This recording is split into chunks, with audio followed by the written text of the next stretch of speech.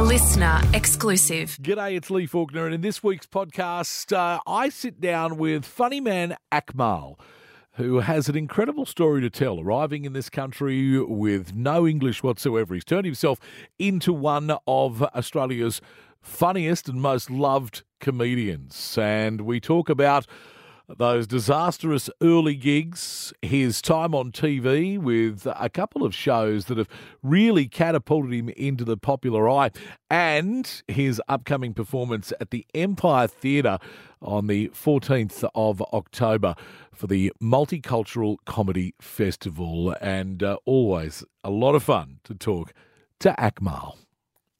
Good morning. How are you? Oh, look, I'm well. And this is just a fantastic show coming to a beautiful venue here at the Empire Theatre. And, of course, 3 decades you've been doing this. And really this does highlight the multicultural society that we find ourselves in Australia, so much so Yes. that you, I believe, when you first came to this country, didn't speak any English at all. And now here you are mastering it to the point where you can make us laugh with the things that Yes. you're saying. I mean, that's extraordinary.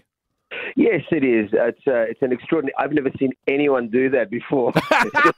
Because where I lived before, everyone spoke different words, and Yeah. different sentences, and I thought, and then I came here. I thought, what is all this about?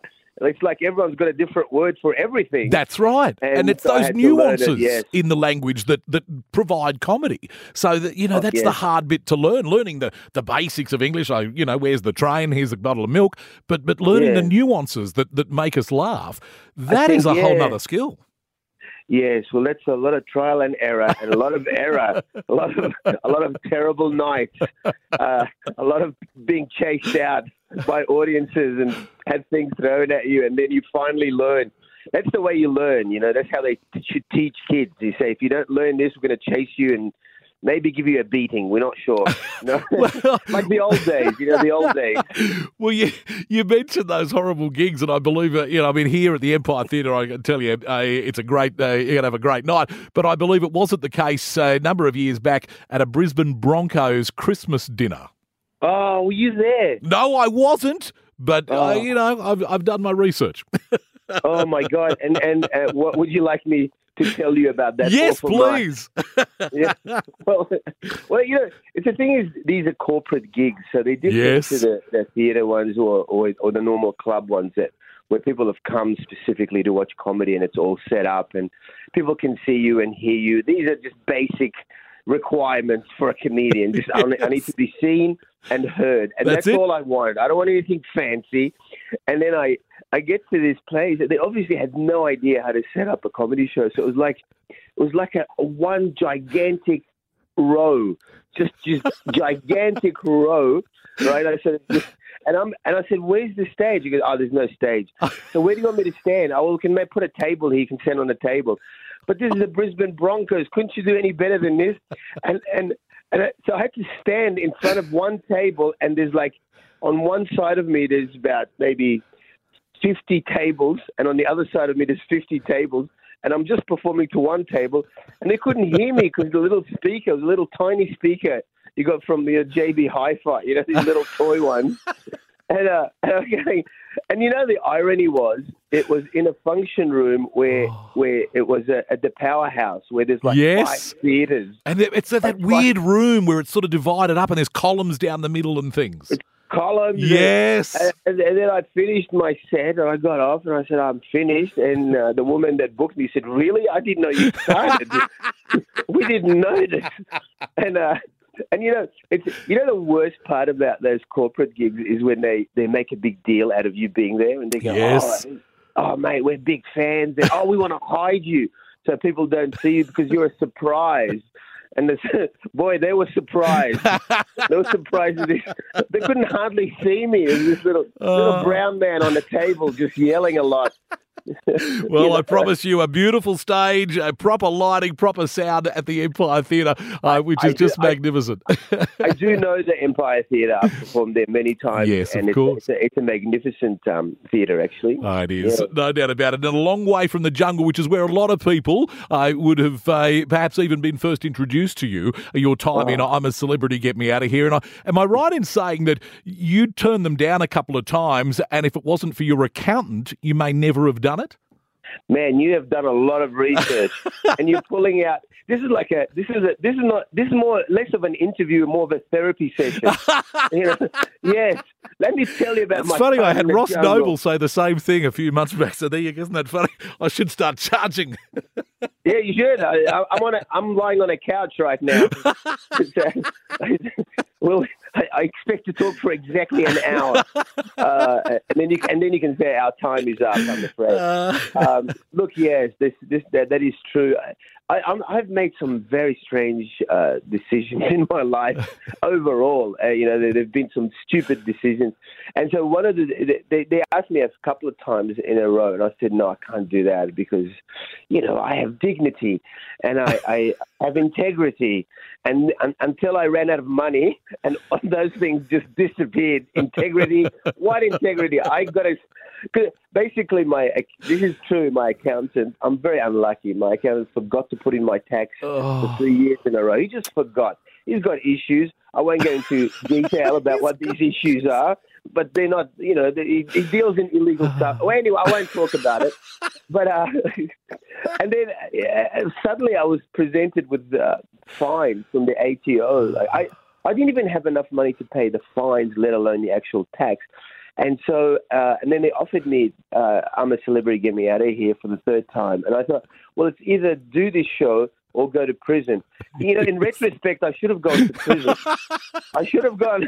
That would have been better food, less humiliation. But I did get to meet one of my heroes who has sadly passed, Shane Warne. Yes, and talk about his constipation, which is quite unusual. Oh, yeah. Yes, he had constipation.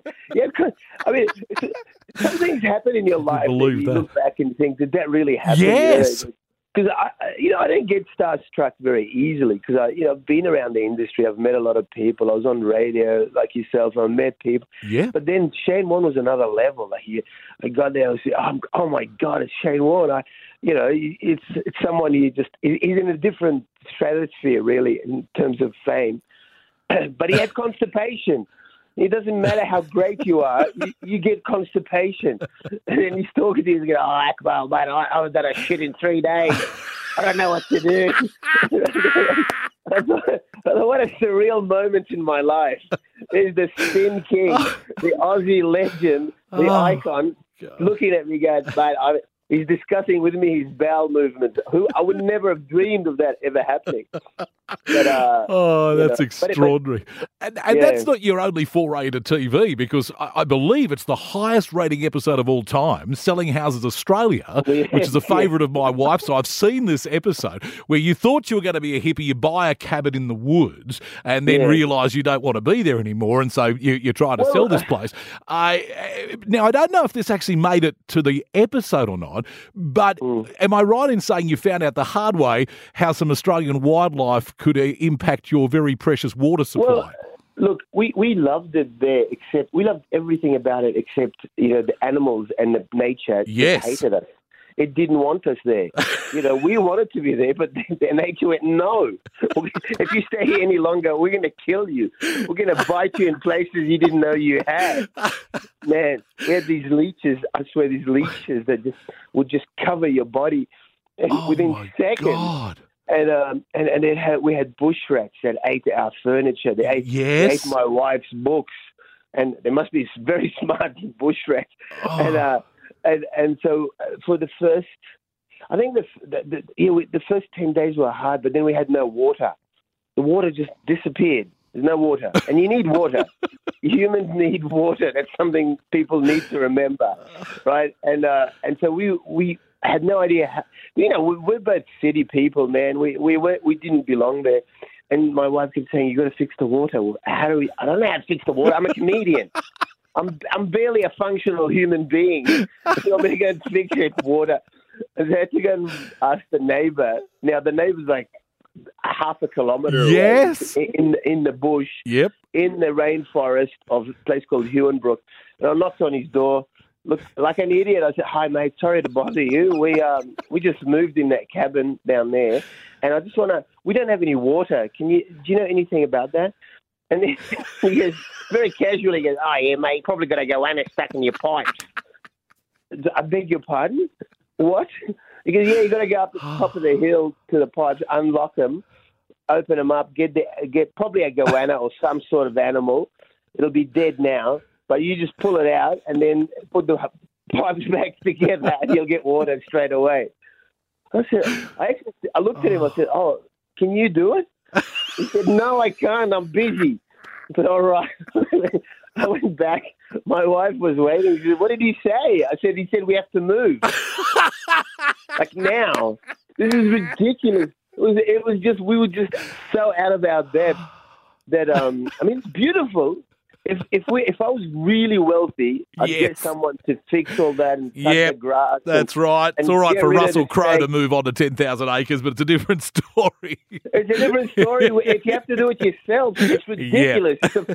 That's a full-time job, which you may or may not survive. There are things that just want to kill you that are hiding there, and we did nothing to these creatures, but somehow... But other people live there. They've lived there their whole lives. They walk through the snakes. They just jump over. Oh, they just don't care. Oh, it's amazing. Yeah. Oh, there's another one. Hey, what a beautiful day it is. Plenty of them in this part of the world, let me tell you. That's exactly right. Going, yeah, what's your problem? I don't get it either. I'm a city slicker as well, but you will have no dramas at all, I promise you. Plumbing or anything else at the Empire Theatre coming up on... That's great. You should ring me once a week and we could discuss these things. I'll pay you. I'd be more than happy to, because I tell you what, that was as good a therapy for me as you. So I've enjoyed that absolutely thoroughly. But unfortunately, Akmal, that is our time. Friday, the 14th of October is when the Empire Theatre will be hosting. Do you accept Medicare? Bulk bill? Yes, I bulk bill. Absolutely, I do. Excellent. That's going to help a lot. Oh, dear. The Multicultural Comedy Gala. That is just a taste of what you can expect on the night. A very, very funny man in Akmal and an incredible cast joining him on stage there at the Empire Theatre. Make sure you get your tickets, empiretheatre.com.au or through the box office. Akmal, that was an absolute pleasure, and thank you very much for your time. Thank you for your time. Have a great day.